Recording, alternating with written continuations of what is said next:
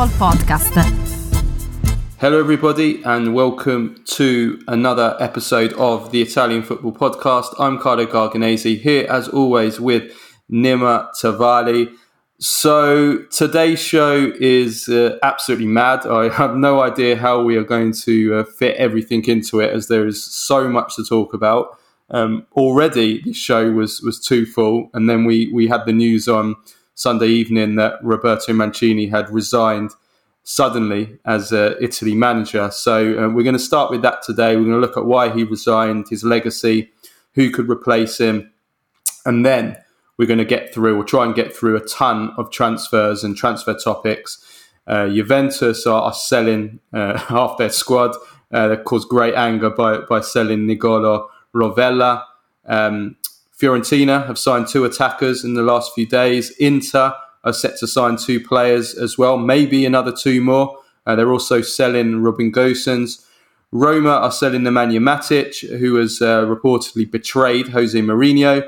Leandro Paredes, it looks like he's going to be his replacement. Renato Sanchez set to join Roma too. Duvan Zapata's close. Then we have Napoli. They finally sorted a new contract for Victor Osimhen. They're about to sign 2 midfielders. They've already signed one of them. A second one is about to arrive, and he's a real gem. Nicolo Zaniolo has a bid from Aston Villa. Wilfried Gnonto has gone on strike at Leeds. And we also had some brilliant debuts from some of our Italians in the Premier League this first weekend of the Premier League season. So we're going to try our best to get through all of that. It's going to be difficult. We know Nima is a champion talker, and I'm not too far behind. So it's going to be tough to get all that in today, but we'll do our best. For all our first-time listeners, this is our free weekly episode, which we do every Monday, reviewing the weekend Serie A action and all the biggest talking points in Italian football. If you want to support the Italian Football Podcast and receive all our content that we do throughout the week, including our weekly Q&A episode every Tuesday, where we answer all the questions sent in from our Patreons, plus the weekly Thursday midweek review show, plus interviews, post-match reaction, and much, much more, then go to patreon.com/TIFP and become a subscriber for just $2.99 a month plus VAT. For all of you listening on Spotify, iTunes, Apple Podcasts, we'd really appreciate, give us a 5-star rating, give us a follow, subscribe to us. Also on YouTube as well. That really helps us to grow. So let's get into today's show. But first, a word from our sponsor. Making your own podcast is fun, but the production of podcasts can also be challenging if you don't have the right software. With Zencastr, the whole process is quick and straightforward. Here at the Italian Football Podcast, we aim to have the highest of standards, and Zencastr provides crystal clear sound and fantastic HD video quality. Furthermore, it's really easy to use. Even boomers like Carlo can manage. There's nothing to download, just one click, and we start recording each episode. Zencastr ensures that your podcasting experience is easy and enjoyable. You don't even have to leave your browser, as it possesses all the tools required to get the episode done, from local recording to automatic post-productions. Go to zencastr.com/pricing and use our code ItalianFootball, one word. You'll get 30% off your first 3 months of Zencastr Professional. We want you to have the same easy experiences that we do for all our podcasting and content needs. It's time to share your story. Okay, so we'll start off with the news, the sudden news, shock news really in some ways, that Roberto Mancini has resigned as manager of the Italy national team. This is a developing story, so we don't have all the full details of exactly why he left and suddenly resigned as Italy coach. So we'll start there. My understanding is that there is a number of issues that led to this.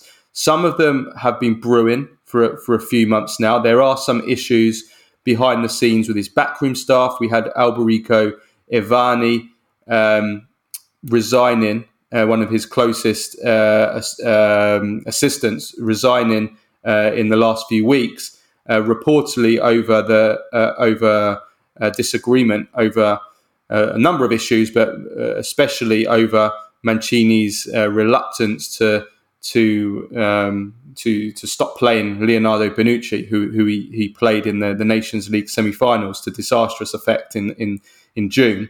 And also Mancini reportedly unhappy with some backroom appointments, which went without his okay. None of this isn't confirmed. These are just reports. And recently we saw, of course, it could be a coincidence. We recently saw Gigi Buffon coming in as the replacement to the late Gianluca Vialli. That was only a week ago or so. So who knows? There's also reports Mancini's tired of fighting the Italian system by himself. He was recently named as the coordinator for all of Italy's various youth teams, trying to get a kind of synergy between all the various youth teams from the very youngest Italian youth teams right up to the senior team, and also a couple of other things. First of all, the losses to two of his dearest friends, Gianluca Vialli and Sinisa Mihajlovic, this year, and also we can't shy away from it. He has an offer from the Saudi Arabia national team, and I'm sure that has played a role in him making the decision to actually go ahead and resign. So, Nima, first of all, what's your reaction to the resignation, and why do you think it has come to this? I think it's a combination of many things. I think he's been there for a few years. I think he's tired of fighting, and he's tired of things not working the way that he wants. And this isn't the first time he's done this. Let's remember when he had enough at Inter that summer as well. When he was just exhausted, he was like, "No, I'm not doing this anymore." He'd been there a couple of years, well, in total 4.5 years before leaving, 4 or 5 years before leaving, and it's something similar now. He has to feel that things improve behind the scenes for him in order to be able to do his work, and he doesn't feel that that's what's happening. He's not where he was when he took over. He's changed in the sense that he wants to grow. He wants the Italian football to grow. He wants Italian football to improve, and they're not improving. They're really not improving in his mind, that is. So he's got an offer. He's been there for a long time. I think it's a combination of many, many things. He's got the Saudi Arabian big money offer. They are, if he goes there, he'll probably have much more power to build something more long term. He doesn't seem. I know that he was rumored, or I know that there was interest from PSG a year or two ago, and he was kind of mulling that over. But I think he's kind of in a position now in his career where he wants to work more long term, with the national teams, and in order to do so, I think Saudi Arabia just maybe offered him a better solution altogether. Offered him more money as well. Let's not forget that. I mean, we're looking at 18 million a year. I'm sure that helped him make his decision, and he had the. Well, of course. I mean, you look at it like this: you get paid more, less stress, a more efficient organization. You have more power. People do more. You get to decide more how you want to work. You get paid more. You don't have to argue with Serie A owners and Serie A presidents, and don't have to argue with FIGC presidents and FIGC's internal structure and all the politics that goes with that. It's just at some point you feel, oh, I'm done with this. Let's go somewhere else.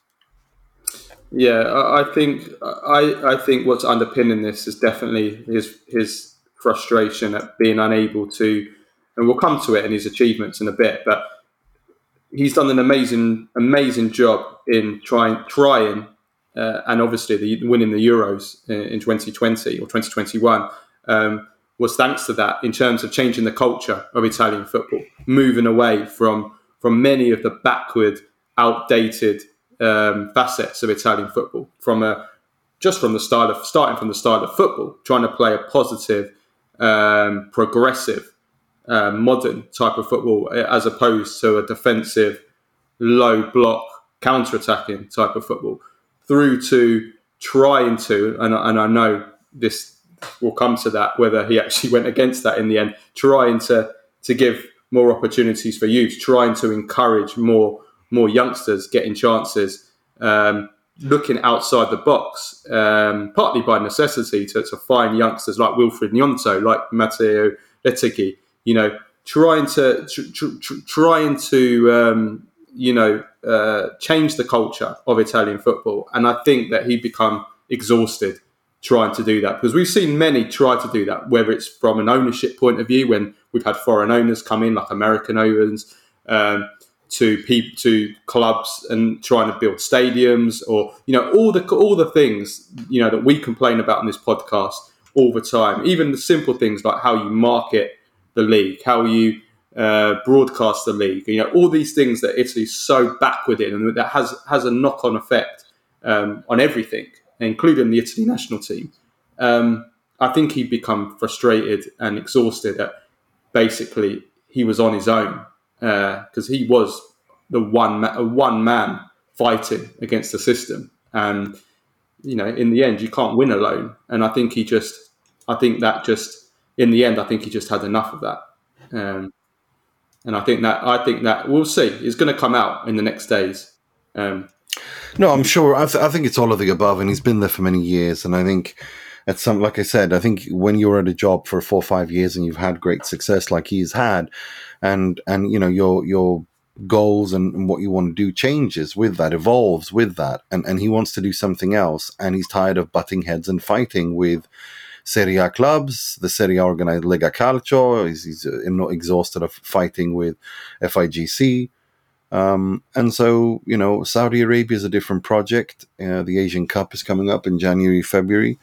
That's what, he's going to be targeting with. And of course, I think they're going to bring him there to do, to work towards the next World Cup and maybe even beyond, until whenever Saudi can host their own World Cup, whether that's in 10 years' time or whenever that is, 10, 12 years' time or whenever that is. Yeah.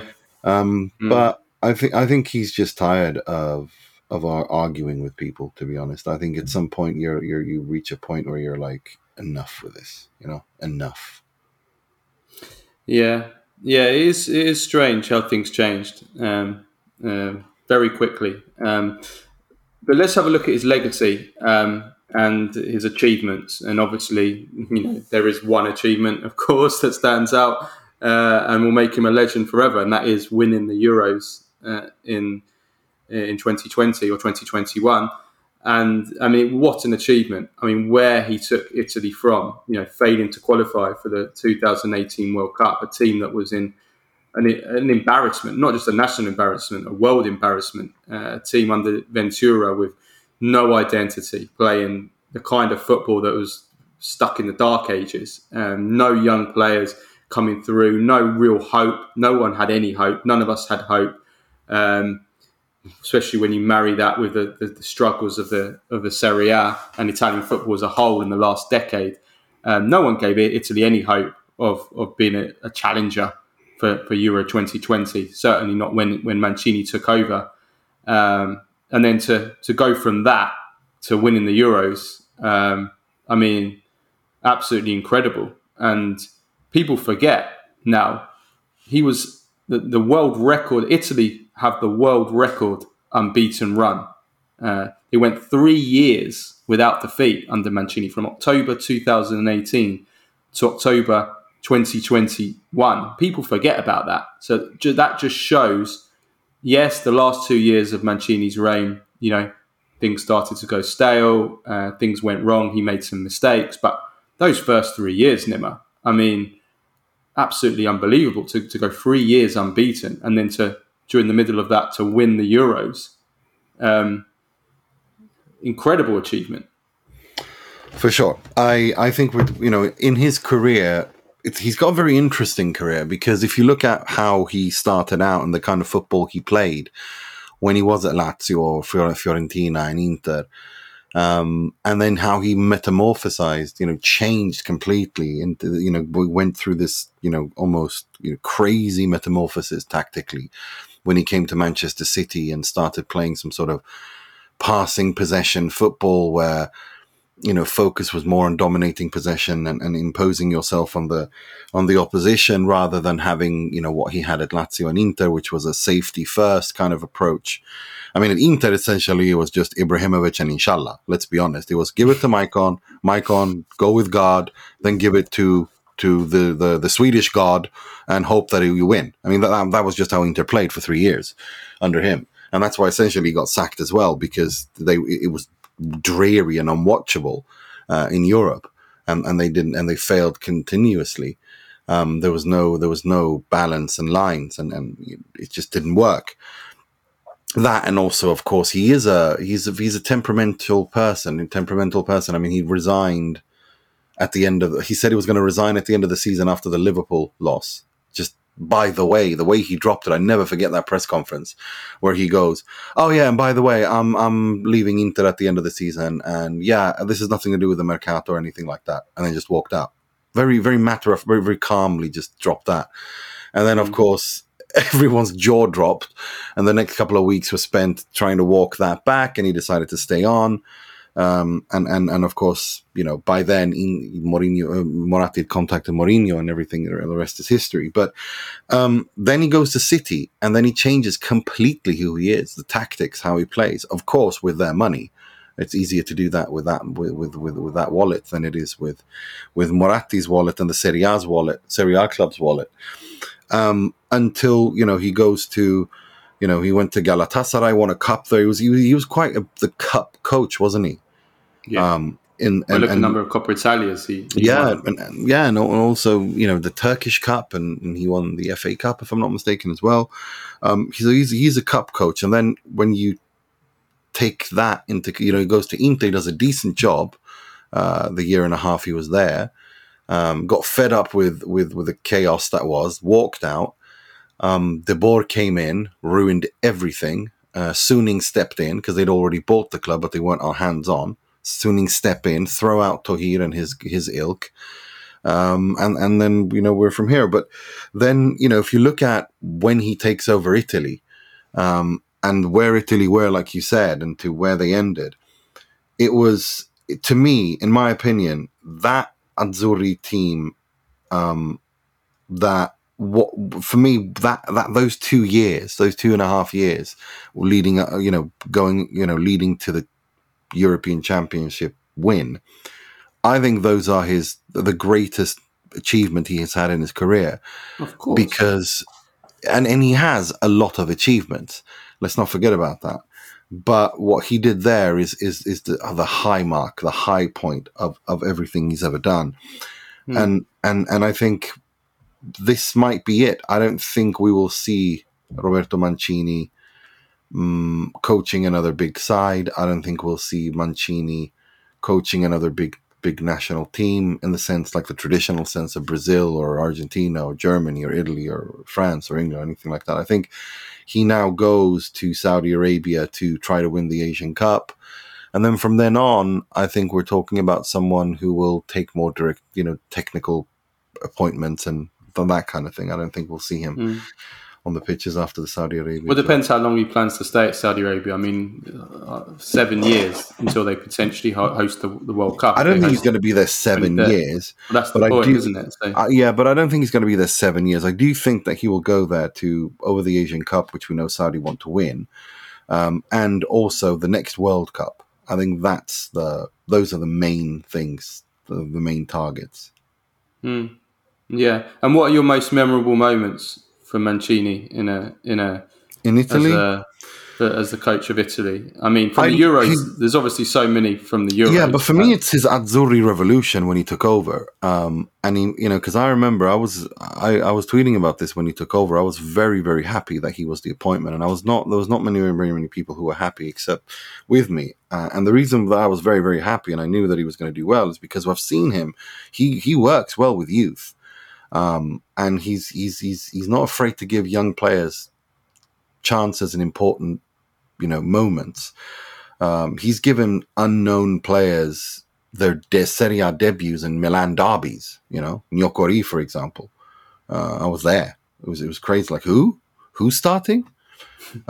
It was weird. Everyone in the press box. He does have a good eye for talent. We've seen that in the transfer market. Like he's always identified players as a club coach. Even like if you look at Manchester City, the players that he bought from Manchester City, he's always had an excellent eye for a talent. He's always been able Let's to remember, spot. he was also the guy someone.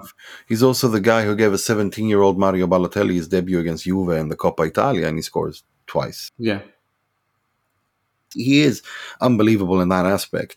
But for me, his Azzurri revolution is, and the midfield, the way that he structured this 4-3-3 and the possession-based football and building a tailor-made. Yeah, nobody thought that Jorginho and Verratti could work together. Well, that's exactly what I was going to get to. Nobody the thought tailor-made role for Verratti and Jorginho in midfield was truly, truly, truly remarkable in the way that they could retain possession and so for me, it's his it's everything. It's the Azzurri revolution that he took over, and and it was all deserved as well. You know, it wasn't a fluke. It was, you don't go 3 years unbeaten. No, there was structure. He built something for 3 years. He built a fantastic team that were the best team at the Euros. Italy were the best team at the Euros. They deserved to win the Euros. They had a little bit of fortune, of course, if you win 2 penalty shootouts, but you don't win a tournament without a bit of luck. If you win 2 penalty shootouts, you've had a bit of luck. But they were the best team at the tournament. They played the best football at the tournament, which you don't usually say about Italy. Italy national teams. They're not usually teams that are good on the eye.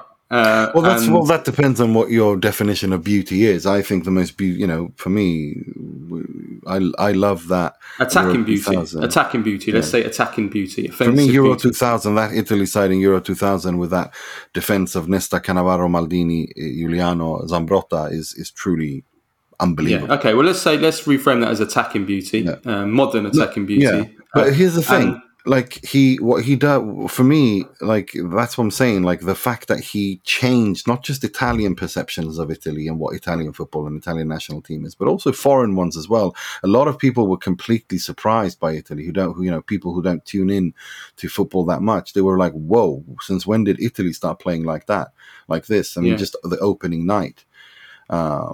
But the embrace with Vialli, the crying, those two. Yeah, absolutely. The embrace with Vialli, I think, is the moment. If we're talking about Mancini himself, yeah, absolutely iconic.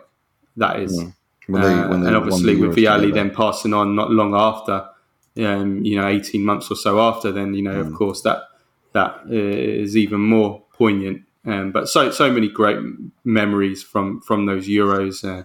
That opening night, which was beautiful with the opening ceremony and the who was it, the singer Andrea Bocelli, and then all the way through, Chiesa's winner against Austria, the Insigne curler against Belgium, Jorginho's penalty against Spain, and then of course the final. I mean, Saka. Chiellini, Saka. I mean, that is the most memorable moment from that final, even though it was it's just Italian old school, defending just on the line, getting a yellow card. That's not a red card offense, but that is a yellow card offense if there ever was one. And to do it the way he just shamelessly did it. All the memes after the final as well, a lot of them involving Mancini, like Mancini as the Queen and Mancini as the Braveheart as William Wallace from Braveheart, and all that kind of stuff. I mean, it was magical. It was, and he's. But before we move on, though, on a personal thing, I think he's one of the most elegant human beings I've ever met and ever had the chance to ask a question of. He's so he just when he's just a general, like he's got this kind of like superstar aura about him, when he walks into a room, and he's I'm going to miss him in Italian football because he's also a rebel as well. He doesn't, if you look at his own playing career and the kind of player he was. He's a very emotional and impulsive person. He's a rebel. He is a rebel, and he goes his own way. And if he's not happy with something, he explodes. But I mean, like Sven-Göran Eriksson said that when he's been on our podcast twice, that look, Mancini was already a coach when I had him as a player. He said he used to ask me details about, Sven used to say this, told us that, he asked me details. But basically, Sven said at Sampdoria already, he let him run the training sessions. Yeah. Just before we move on to look at who could replace him, we have to obviously touch on kind of what he did wrong and his failures and disappointments of his spell, because there is one big elephant in the room, and that is that despite winning the Euros, he failed to qualify Italy for the World Cup. We've gone into that kind of why that happened. Some of it was bad luck. Some of it was Mancini making mistakes. And I think he did make some mistakes in those second 2 years. And I think he made the classic mistake that's often made by Italian national team coaches in the past, in that he held on for too long to certain players from that Euro winning team. And Bonucci, I guess, Leonardo Bonucci is the player that stands out the most, but there were others as well. And that is... that I think that cost him as well. Even now, if we're looking at why he's resigned, I do think that's played a part, hasn't it? Absolutely. You can't get past that, because a lot of that was a silly thing too as well, because it was just, they had 3 match points, didn't they? And they, use it continuously, using Jorginho as your penalty taker. This ridiculous stubbornness, which he had at Inter as well, or throughout his coaching career, which used to be like, there's no need, like, you turn small, insignificant details into, battles of, morality of life and death. It doesn't need to be that. It's just in your head. You just make a minor tweak to refresh things and stay with things. Everything does not need to be, you don't have to go to war. You don't have to die on every hill.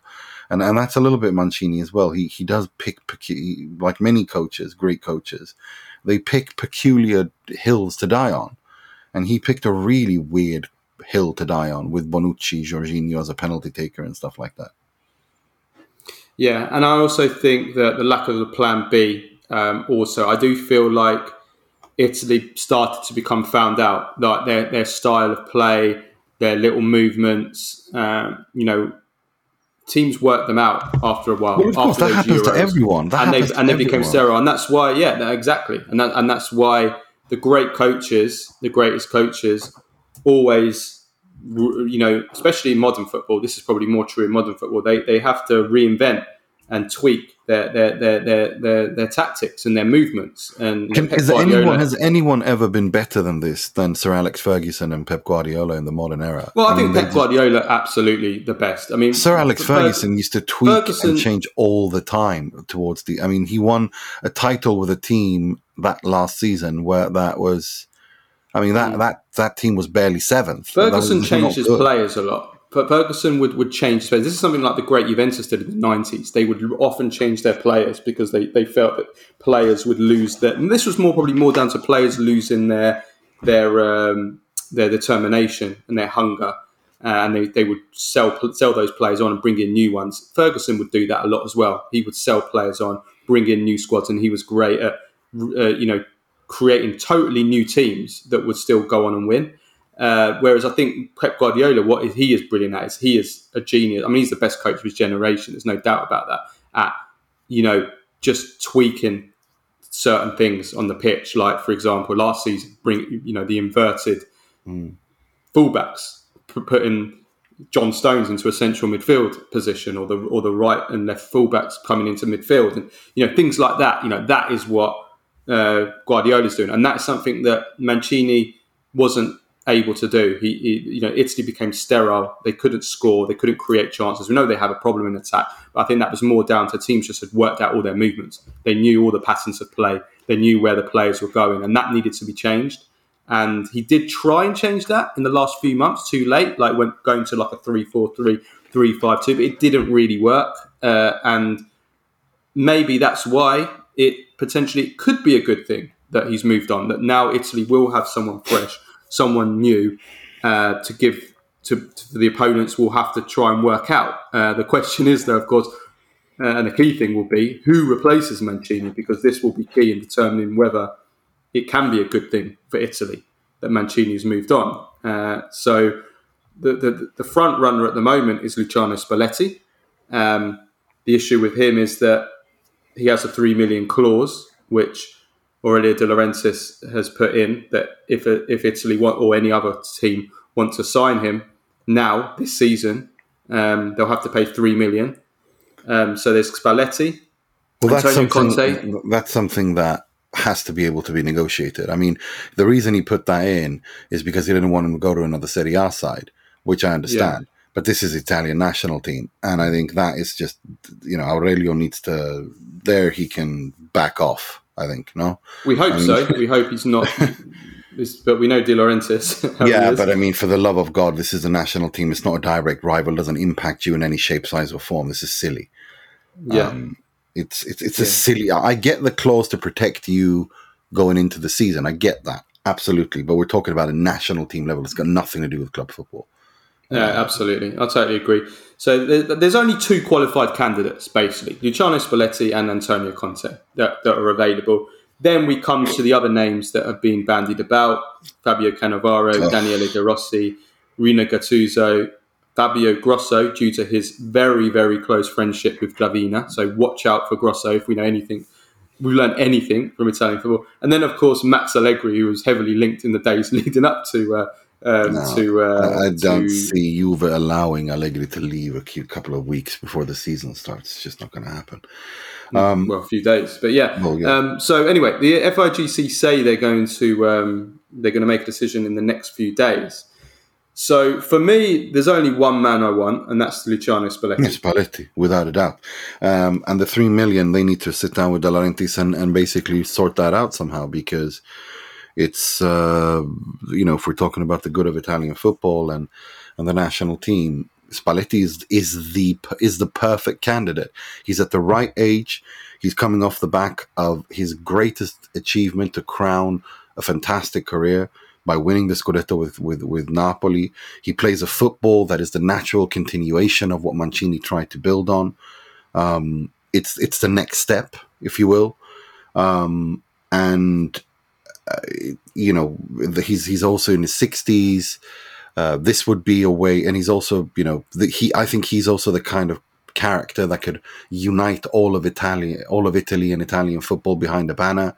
Because we've seen him do it at his clubs, and the character he's very charming, a bit crazy. People like that. He's a little bit of an oddball. No, I think Spalletti just ticks every box. I really do. Yeah, I agree. I agree for all those reasons. I want Spalletti over Conte. For starters, I think Conte will be too expensive. Conte's salary will be too expensive for starters. But I want a continuation of Mancini's vision of how football should be played. I don't want them going to a Conte who will come in with a back three, play a 3-5-2 or 3-4-3, and I just think Spalletti makes sense. The way that the football, I think that the adaptation to Spalletti will be smoother, and we've got to remember, we've got World Cup qualifiers in a few weeks. This is not good timing, and we have to win these games. Euro qualifiers, sorry. In a few weeks, we have to win these matches. Otherwise, Antonio Conte would be again throwing everything out and bringing him in again. You know how he is. You know how volatile he is. You know how emotional and moody he is. And you've only got 3 weeks to do it, and he's going to start arguing with everyone and everything under the sun.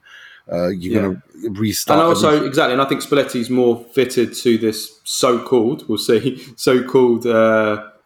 vision project for the future, which Mancini has, tried to put into place, trying to make Italy, progressive and modern. And not saying Conte isn't, but I'm saying that he will come in and I think disrupt that to play and to manage in the way that it's a completely different style of football. It's his calcio verticale, which is very rigid and system based in that sense. It's not as fluid. It's much more.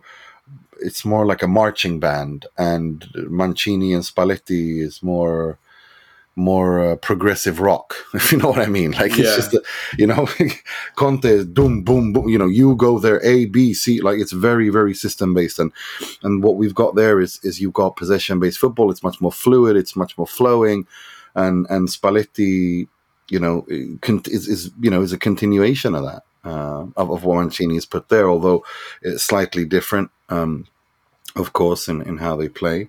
But no, for me, it's got to be Spalletti and Aurelio. For the love of God, is preventing the national team from having a coach for €3 million. Like, sort yourself out, mate. Yeah, let's hope. Let's hope, because if we cannot be going with someone, as much as I love them as players, legends, we cannot be going with Cannavaro, De Rossi. De Rossi. I mean, it will just be disastrous. I mean, it really will. It's a ridiculous. De Rossi and Cannavaro are not at that level. Grosso did well, if I'm not mistaken. He got Frosinone promoted from the Serie B last season. But we're talking, we're talking qualifications. Exactly. Yes, as a player, but I mean, and also, none of those guys, especially De Rossi and Grosso, they're in the beginning of their careers. They should, let them grow. We don't want to burn out coaches this early in their career, like Juve did with Andrea Pirlo.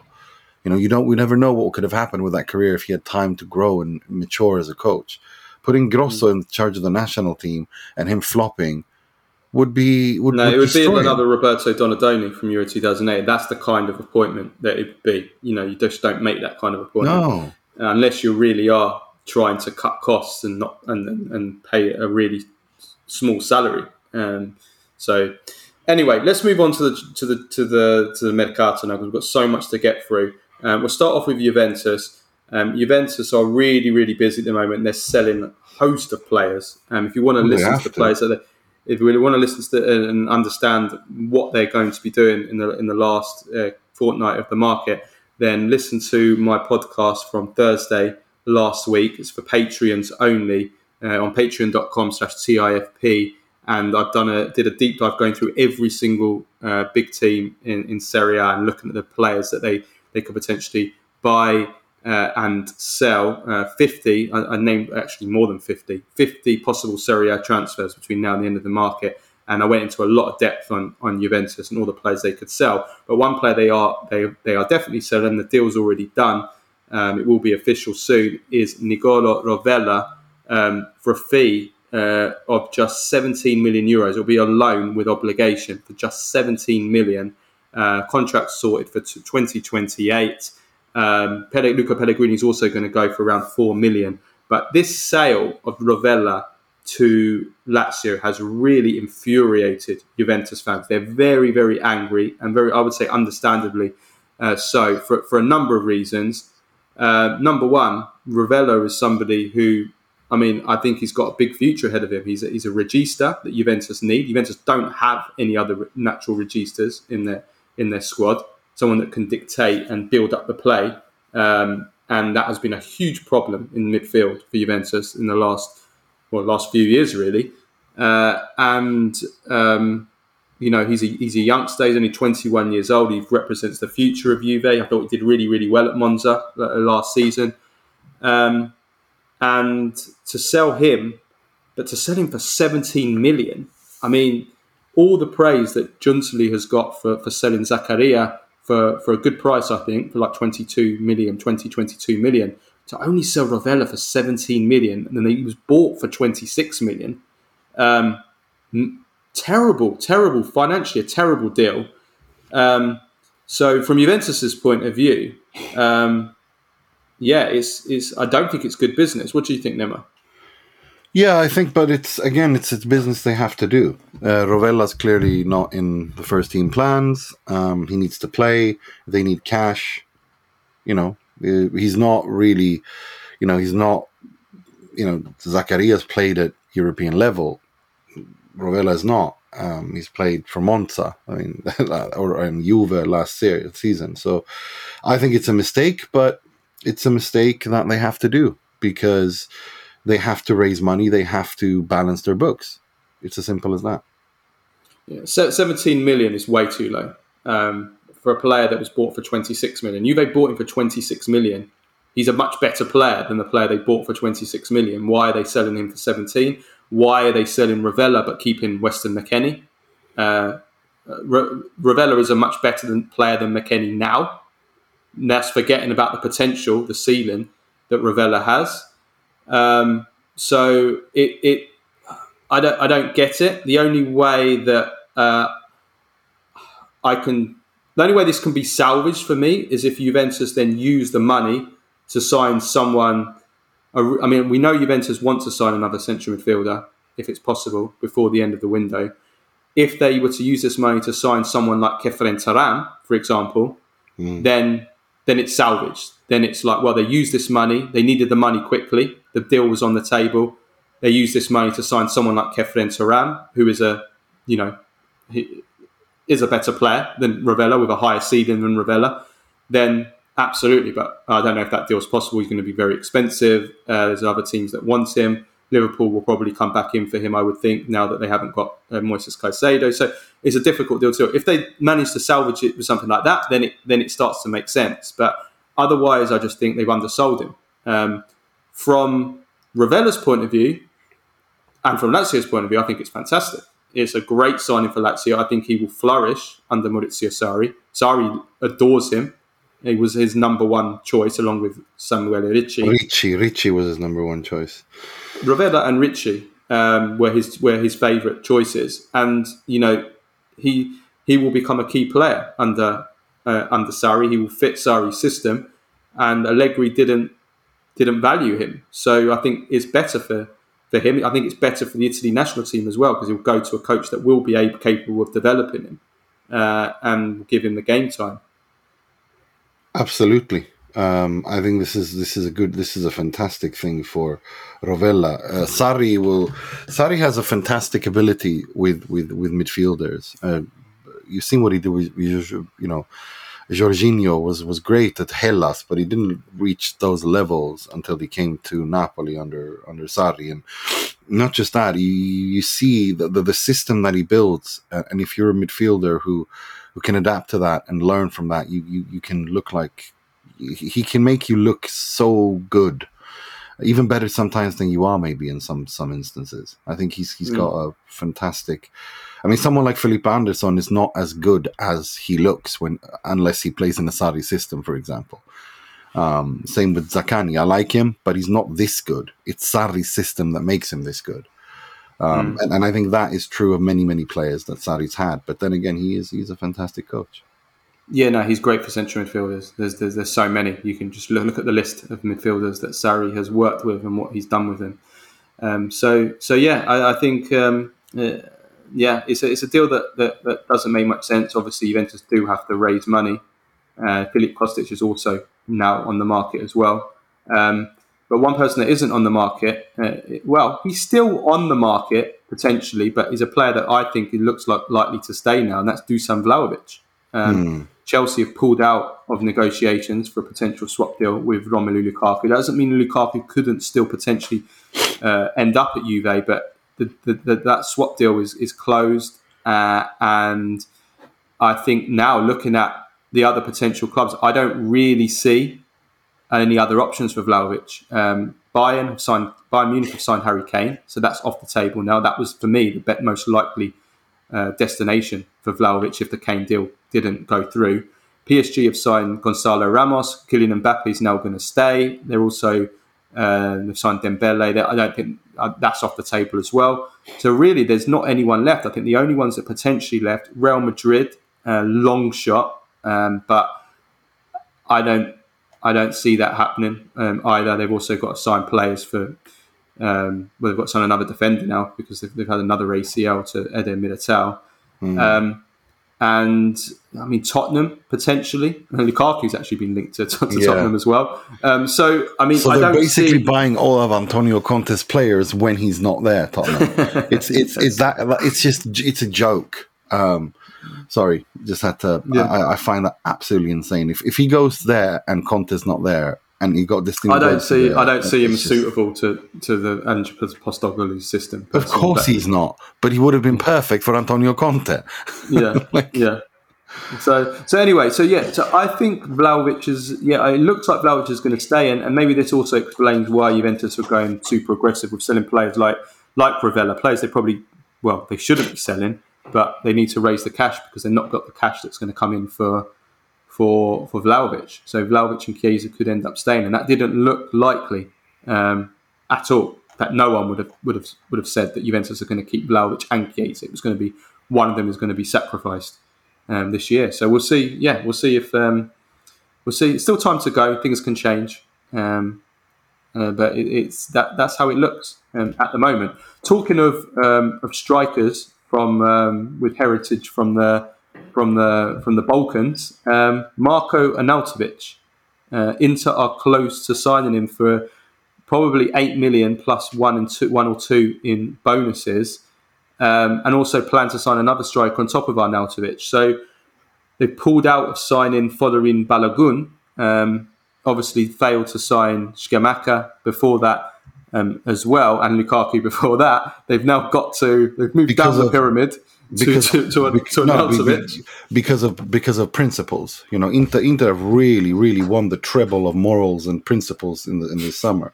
They really are the treble winners of moral high ground and principles this summer. Because let's remember, Lukaku, they didn't sign him because he did the great crime of belonging to Chelsea and talking with other clubs.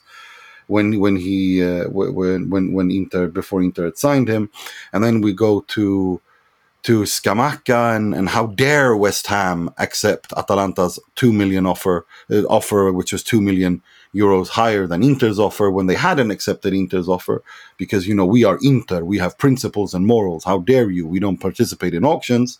And then of course the creme de la creme of principles is the Samardžić deal, where they allow the player to have a medical, knowing full damn well that there was problems with the commissions, that has not been resolved.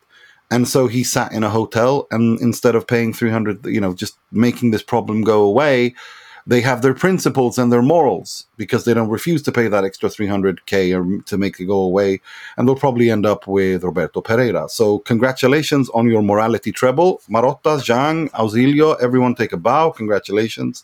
You've made Inter decisively worse. You've gone from Romelu Lukaku to Marko Arnautovic in a few weeks, but you have your morals. Congratulations. I hope that helps you win that second star. You have 3 stars in morality and high ground, moral high ground. It's a joke. It's gone to the point where you wonder if these people are drunk at their work.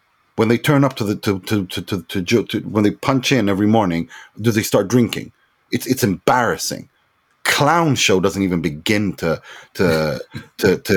describe the absolute cluster F that is Inter right now. It's embarrassing, utterly embarrassing. And then you talk to me about morals and principles. For the last 2-3 years, these people have been harping on like a broken record about financial sustainability, where the actual F is the financial financial sustainability of buying Marko Arnautovic for 10 million euros at the ripe old age of 34. Where's the financial sustainability in that? What, you think you're going to make that money back? Come on. It's embarrassing. Absolutely embarrassing. They just lie. Let's be honest. At this point, if Marotta, Auxilio, Zhang, Bacin, Antonello were to come out and say that the sun goes up in the morning, I wouldn't believe them. They are professional liars. All they do is lie after lie after lie after lie. And clearly, they're clueless. They don't know what they're doing. They do not know what they're doing. And yeah, the Samardžić stuff is absolutely insane. Some of the stuff we're not even allowed to talk about. But some of the stories that have come out about what's going on behind the scenes with Samardžić is absolutely batshit. I can only say that the people I've spoken to that are involved in that say that they have never seen anything like it. Never seen anything like that. This is the thing though, but the problem is when you piss in the face of the fans and you lie to them, it reaches a tipping point now, and most Inter fans, 90%, they're still the occasional idiot who's deluded, but 90% now have had enough. Well over 90% of Inter fans have had it with this. Do you think the Samardžić deal will go through? No, I don't think it will. I do not think it will. Why would they? What they Inter don't understand is that at the end of the day, the player is holding all the cards. If he goes to Juve and Napoli and you end up with Roberto Pereira, who's the loser? You or him? You have your morals, congratulations, but who's the loser here? You could sign Lazar Samardžić and you could turn him into a profit. What exactly are you going to do with Pereira and Arnautovic? What profit are they going to provide? Well, is Pereira going to come? Is Pereira the alternative? It's either him or Stefanos and or playing or playing the let's hope Stefano Sensi doesn't break game again. It's absurd. And the thing that pisses me off the most with all of this is that Samardžić was not a priority signing. That's not where you need to put your money. You needed to sort out the third striker. You need to sort out a replacement for Milan Skriniar. Nah, it's look. Well, Inter will still have some money to play with. I mean, you must be. Here's the thing with this management. They can do individual brilliant deals. Individually, they can do on specific deals. They can work out some brilliant things. But there is no coherent structure at Inter. It literally is throwing shit at a wall and hope something sticks continuously. And that's now, not something we usually associate with Marotta Marotta is not the only one there. Yes, he's responsible, but he's not the only one there. He has to have an organization surrounding him that works. At Juve, he had a machine, a well-oiled machine. At Inter, he does not. He's got this 13-year-old club president that runs around looking like a K-pop star. Are you happy with Carlos Augusto? Thinking that if he says things like talking big words, like we have a vision and we're always going to be competitive as long as I'm here. Inter always going to be competitive. Yeah, okay, great. But what exactly are you doing every day to make that happen? How are you, as the club owner and the representative of the ownership, creating an environment for people to succeed? You're not. You are not.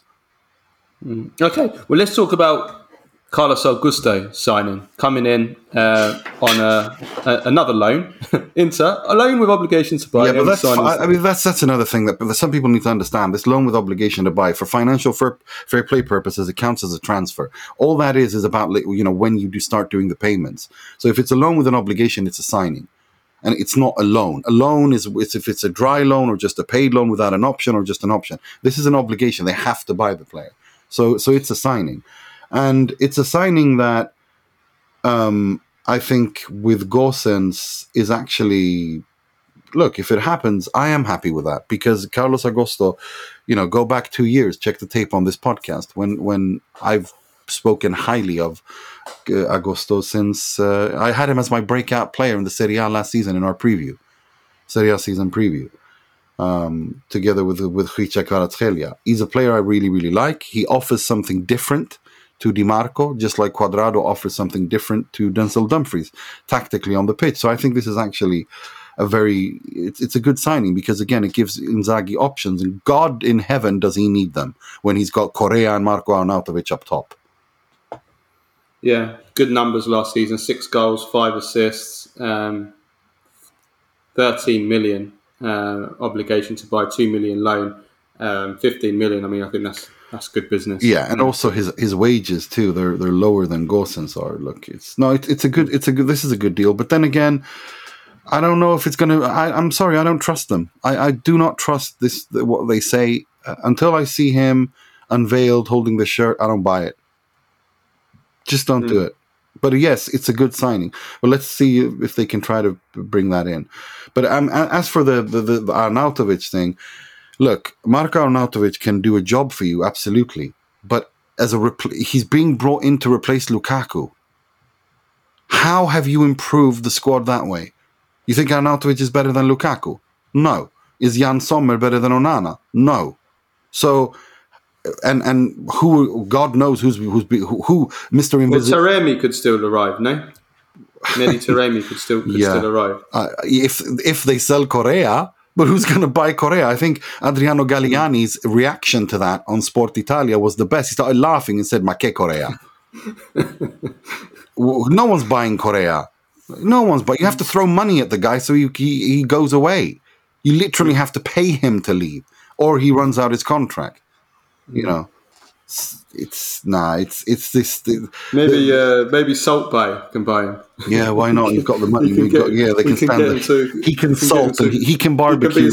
He can be his head barbecue. Yeah, he chef. can barbecue and he can salt, and they can stand there on social media and do some, be of some good to someone on earth, because they're certainly not doing anyone any. Right, enough of your whinging about inside. Let's move on to Napoli. So Napoli have been very busy the last few days. They are about to confirm the Victor Osimhen's new contract, 10 million net per season. It will extend his contract to 2026, but more importantly, there will be a release clause in his deal, 150 million, that will come into play next year. So it won't be valid this market. That means that Osimhen is staying. Officially going to stay. Is something that would seem certain anyway by this point, the way the market has gone. But it does mean that we will get to see Victor Osimhen for another year at Napoli and Serie A. So it's great news for Napoli, great news for Serie A. But Napoli also have they've already signed one central midfielder as Stanislav Lobotka's backup, and that is Jens, if I pronounce this right, Cajuste. Yeah, his dad. Yeah, he is a very interesting player. He's from Gothenburg. He was born in Gothenburg, in my city. His dad, if I'm not mistaken, is Haitian, and so that is his that name is a Haitian name, from what I understand. But yeah, his father, his dad is Haitian American, I should say, and his mother is Swedish. They moved to China when they were 5. When he was 5, because his dad got a job there. If I'm not mistaken, his dad was working in football. I think so. Can't remember. But he started his football career in Beijing, in China, at the Chinese Sports Beijing, it's called. And then they returned back to Gothenburg, and he started playing for Augusto. And he was incredibly impressive there. He made his senior debut in the second tier of Swedish football at a very young age. I think he was just 15 when he did it. So no, he was 16. Sorry, 16 when he did that, and he was so impressive that Danish football, Midtjylland, quickly snapped him up on a 5-year deal in 2018, and he's been really good since then. And then he went to then he was bought by Reim for 10 million euros in January 2022, and yeah. So, but there was some arguing over that as well, because Reims claimed that they only paid half of that, and blah blah blah. But regardless, it's a very interesting player. He's a big guy. He's not a small person. I think he's got a physical. I think he's 6'2". He's 188 centimeters. He's a big midfielder, like a big person. He's got physical presence. But what I do like is his ability to win the ball and the acceleration immediately when he wins that ball, and knows exactly what to do with the speed of the speed with the ball when he wins it, and also knowing exactly when to pass it to. I mean, there's one goal that he assisted last year, I think, in French League, which was just such a good demonstration of who he is. He wins the ball really high up, and the acceleration within 1 second, and the pass with 2 touches, which was just world class, so good. So they've bought a little diamond there, a diamond in the rough. Yeah, that's interesting. I mean, talking about diamonds, gem, I would say, is Gabriel Vega, if Napoli can complete this deal, because this is the second central midfielder that Napoli are looking to sign to replace Piotr Zielinski, who is set to leave and join Al Ahly for around 30 million on a massive contract. Now, Gabriel Vega, I've seen a bit of him, and the people that I've spoken to in Spain about him all say the same thing. Like, this guy is an absolute gem of a player, and he's going to be watch out for him. He was a top scoring midfielder in La Liga last season, 11 goals. and he got 15 goals and assists. He's got a great long shot. Really, really exciting player. Would appear to fit in to the type of football and type of players Napoli have. So if Napoli can close that deal with Celta Vigo we're looking at 35 million, something. I think he has a clause, I think around about 40, something like that. This could definitely be one of the signings of the season. He looks like a real talent. So yeah, let's see what happens there. Napoli are doing the classic Napoli signings. Jens Kajuste as a talent is Vega as well. I mean, these are the type of players that Napoli snap up, don't they? When Giuntoli was there, even before. So Napoli are doing Napoli things, but we'll see. Does it pay off or not? Remains to be seen. Well, yeah, we'll see. I think the fact that Osimhen and Kvaratskhelia are both there, that offers certain guarantees, I think, in terms of goal output. I mean, as much as I'm skeptical of... The question is the coach, I think. That's what I was going to say. I'm very skeptical of Rudi Garcia, but I wonder if even he can screw this up. As things stand today, if they complete these deals and Zielinski goes, I think Napoli are the favourites to win the Serie A this year, based on how things look today. I mean, the Mercato's not over. We'll see. Thursday we'll do our midweek, we'll do our preview, our Serie A preview, new season preview, and we will be doing all our predictions. Yeah, but I always wait until after the 31st, you know. For sure. And Juve, but we'll do our early predictions for the new season. Right. So that's Napoli. Roma, also very, very busy. The big story with Roma is Nemanja Matic requesting to leave Roma, which is a huge shock. The reports are that Jose Mourinho feels betrayed. It's strange because those two have worked together at 3 clubs. 3 times Mourinho signed him. They were like a real brotherhood between the two of them. Something has happened there behind the scenes. We don't know what exactly what has gone on. There's been all kinds of rumours. Some rumours that the Italians and the foreign players are divided in the squad. Lorenzo Pellegrini came out and called that bullshit when he was asked by a fan.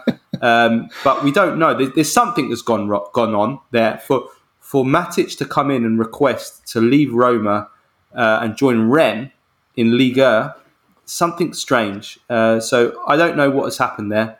Roma will receive a 3 million fee. It is a big blow because he was absolutely sensational. Okay, he's 35 now. He was brilliant last season, and I have to put my hands up and say I thought he was a player that was on the way down and was way past his best, and he come in and was absolutely superb last season. So he is going to be a very big hole to fill. But Roma are about to sign Renato Sanchez on loan. We'll wait to see if it's with an option or an obligation to sign, but all is unanimously reported that is a deal that is about to be basically done. But he's not the only PSG player that is arriving, because there is our old friend Leandro Paredes. How does he do it? How does he keep getting these contracts and these I don't know how he does it, but Roma it looks like they're going to sign Paredes, because Paredes has rejected Galatasaray, doesn't want to join Galatasaray. Or was it Fenerbahce? Apologies. I haven't got the notes on hand. He's rejected a move to Turkey in order to hold out for Roma. So what is it with Paredes, Nima? What is the secret here? My favorite conspiracy theory in football is Leandro Paredes' career. I think it's a money laundering scheme.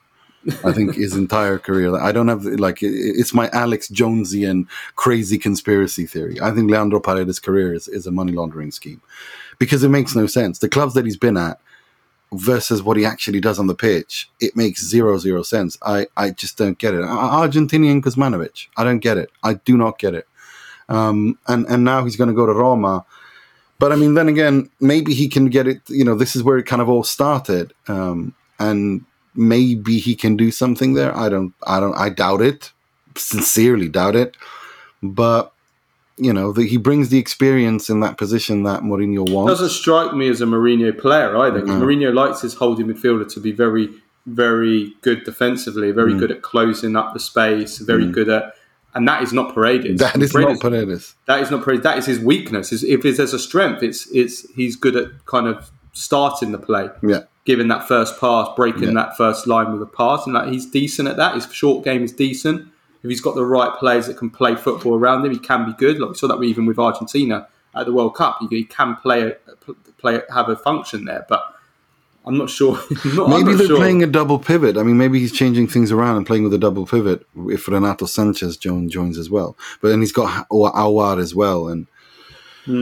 Maybe we'll see. No, we'll see. I think Roma's depth is improving a lot in every area of the pitch, and I think that's a good thing, except for the striker because they've only got Belotti. Well, the striker's an issue for me. I mean, they're getting close. It looks like they're getting close to Duvan Zapata, but this is a guy who's 32 years old. He's definitely past his best. Maybe Mourinho can get a song out of him. One last year. But I'm not...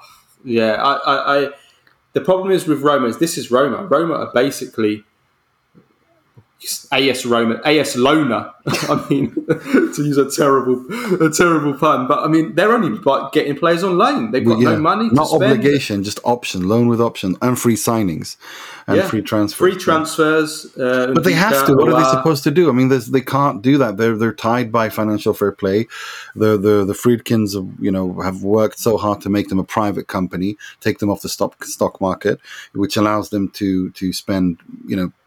It changes the dynamics of how they can spend and invest in the club. It's not easy, and they're really, really working hard at it. I don't know how much more they can. They sold Roger Ibanez for a massive sum, and you'd think they would at least be able to invest that money, at least invest the money that they made, but they're not. They're not able to. I mean, there might be a small fee for Paredes, but yeah, I mean, it's goes back to the whole FFP conversation that we've had in the past. It's a joke. It's a joke that Roma get done for financial fair play when Chelsea, PSG, and Man City do what they do. It is an absolute farce. And the Italian teams like Roma play ball and accept it, whereas they should be fighting it. They should be fighting it. Yeah. I think from now on, every single Italian club should be dragging this out all the way to the CAS and just. Don't take this crap from UEFA. No, and that's just the same criticism. I know it's a different issue with Juventus accepting their punishment from UEFA. Like Italian teams should fight this. They shouldn't just be like, oh well, we're going to accept it because we don't want that hanging over us. Which I understand. You want to just move on, but Roma here. I mean, it's not fair that Roma should have to play by the rules if other teams can break the rules. It's just not fair. It's just not fair at all. No. Yeah, so we'll see. Roma are going to be busy anyway in the transfer market. They're going to potentially up to 4 or 5 signings, but I don't think they're going to spend much money in making those signings. Fiorentina have made 2 signings. They made some excellent signings. Umbala Unzola from Spezia for 10 million, and then Lucas Beltran from River Plate for 20 million. So they've got 2 strikers in. What's his name has left? Cabral has gone to Benfica. They got a lot of money for him as well, didn't they? Yeah, they did. Yeah, so those are their 2 signings. I haven't seen much of Beltran. I do know that Roberto Mancini was trying to naturalise him for the Italy national team. And Unzola is a player that we were very, very much we praised him a lot last season. I mean, I think he did an incredible job for a terrible Spezia team that created nothing. For him to get 13 goals for Spezia, I remember his performance against Inter. He was magnificent when they beat Inter. He's worked with Italiano twice before already, so they know each other well. So I think we'll see. We'll see if this is Unzola's level. But then there's Beltran as well, who I have to confess I haven't seen much of him. So attack has been Fiorentina's problem. I was big on it throughout last season. Fiorentina, I think, would have got 10 points more, maybe more. I think they would have won the Conference League if they had better attackers. They only had Nico Gonzalez. They had no one else. The rest were all substandard. If they had better players in attack, I think they would have won the Conference League and they would have got another 10 points in Serie A at least last season. So let's see if these players can take that, can solve that this season. Okay, right. We're way over. So Nicola Zaniolo, Wilfried Gnonto, we'll discuss them on Thursday's show because those issues are going to rumble on. let's finish off with Baggio and Prem Phase of the Week. Right, let's start off with Baggio. My Baggio of the week is Sandro Tonali. I watched his debut, Newcastle against Aston Villa, 5-1 win for Newcastle. Tonali was man of the match. He was absolutely magnificent. He scored on his debut within 6 minutes. It was the complete performance, the perfect performance. Alan Shearer called it the perfect midfield performance.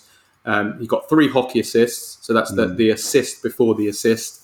Secondary assists, yeah. Yeah, he dominated the midfield. He was composed on the ball, beautiful passing range, all kinds of passes, short, medium and long range. Magnificent pressing. We know he's an elite presser, pressing high up the pitch. But he showed all the battling qualities, the grinta, the grit of a Rino Gattuso, winning the ball, aggressive, straight up to the pace of the Premier League, which certain TalkSport pundits questioned whether he was suited to the pace and ferocity of the Premier League. He showed that. So I thought it was magnificent. Nice. I think if this is what we're going to get from this season, then brilliant for Newcastle, brilliant for the Italy national team as well. Oh, for sure. I mean, I think everyone who's listened to this podcast from when we started will know that what I think about Tonali. I think he's an exceptional player. I think he's a generational player. And I think it's for him to go to the Premier League, given the characteristics he has, I think he will just be absolutely, I think it's good for him. And also definitely. because his characteristics definitely suit the he'll develop that side of his game and he'll bring that into the national team. I mean, him and Barella just have to play together. I almost don't care who's next to them. I just want Tonali and Barella to start for the Italy national team together, because they also showed to me that he is so much more suited in a midfield 3. Whereas for Milan, playing in a 4-2-3-1, yeah, agreed. That formation doesn't suit him. I don't see him as a player in a 2-man. No, in a 2-man central midfield, if it's a 4-4-2, fine. I mean, no one would use that formation anymore. But a 4-2-3-1 as kind of a double pivot, that doesn't suit him, and I think that restricted him. No, I agree. I agree, and I think next to Barella, with I don't know if you play Locatelli as a 6. And he's not a 6 either. He's not Regista either. His perfect role was where Newcastle played him as a right mezzala. That is his role. Absolutely perfectly suited for it. Fantastic. Also want to give a shout out. I wouldn't go as far as calling him a bad show, but I want to give a shout out to Destiny Udogie, who I thought had a really excellent debut for Tottenham as well. One of their best players. Nothing absolutely outstanding, but he showed he belongs there. And he belongs in the Premier League. And again, somebody who has the attributes that are suited to the Premier League, I think. And also playing in a back 4, which is really good, because if he's going to have a future in the Italy national team, he has to be able to play in the back 4. Can't just play in a 3-5-2 like he played at Udinese. So that was good. And also Luca Coglioscio, who was part of the Italy under-19 Euro winners, started for Burnley against Man City, and actually was very bright in the first half in that game as well. So that was good as well. That was a pleasant surprise. Vicario, not so good, but mixed performance for him for Tottenham. No, I think you've got that's Prem face, Nima. Come on, you take this away, the Prem face, because I saw you having fun with this on. It was crazy. What's wrong with them? Harry Kane has joined, or was joining when I tweeted this out, Bayern Munich, okay? Not some tiny little team that's never won any. It's Bayern Munich. They're one of the top 5-6 biggest clubs historically in the world, right?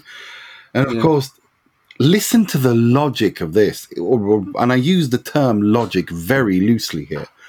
Jamie Carragher tweets, I can't even read this out with a straight face. Alan Shearer's Premier League goal record gets talked about a lot more than his Premier League winners' medal. That record will be huge for Harry Kane. The big plus for going to Bayern is to guarantee he plays Champions League football and a chance to win that trophy every season. It's not about their domestic trophies. They'll win them anyway, and I'm sure he'd rather have the Premier League record than the Bundesliga. What? And then the second one, Michael Owen. I know Bayern are a massive club and I have huge respect for them, but if I were Harry Kane, I'd stay put. There's no great achievement in winning a trophy with them. Real Madrid, I would understand. One or two top Premier League clubs for that matter. Becoming the all-time Premier League top goalscorer at Spurs is a bigger achievement than winning the league in a country dominated by one team. Michael Owen. I've interviewed Michael Owen. He's a nice guy, but he's, with all the respect and love in the world, I think if there's anybody that you wouldn't want to socialise with or go to dinner with, like for conversation, it'd be Michael Owen. Like he's just like, you can't make this up. It's like no. The logic is to become the all-time goal scorer in the Premier League is better than winning the Champions League. Are you insane? Are you unwell, Michael? Jamie, should I call someone? Blink twice if you need help. Like, what are you talking about? Yeah, well, Jamie Carragher, we know Jamie Carragher, but we know this is just it's just, you know, there's only one league that exists. It sounds to me that they all need a holiday, or AKA, as Gary Neville calls it, a mini retirement, because the three of them, like all three of them, are just like, stop talking. Well, Michael Owen has never watched the Bundesliga ever in his life because, as in Michael Owen's own words, he's never watched TV. Michael Owen once, in fact, let me dig this out, what he said. What do you mean? I've only watched 8 films in my life. films I've been forced to watch. And he names them: Rocky, Heat, Ghost, Jurassic Park, Cool Runnings, Seabiscuit, Karate Kid, Forrest Gump. So I mean, what are the chances that Michael Owen's ever watched a Bundesliga game ever in his life, unless he's been to the stadium and watched them? So, you know, why should Harry Kane join Bayern Munich? Yeah, I've no words for them. No words for them. Gosh, forced to watch. Yeah, it's just mad, absolute mad. Right, let's leave it at that. We will be back on Tuesday for the Q&A, and then Thursday we have our big preview of the Serie A season, which kicks off this weekend. The new season is upon us, so we'll do our usual preview, going through all the teams, doing our predictions, players to watch, all that jazz, and hope you all enjoy it. So thanks for listening, everyone. Have a great week. We will see you on Tuesday for the Q&A. Ciao, ciao.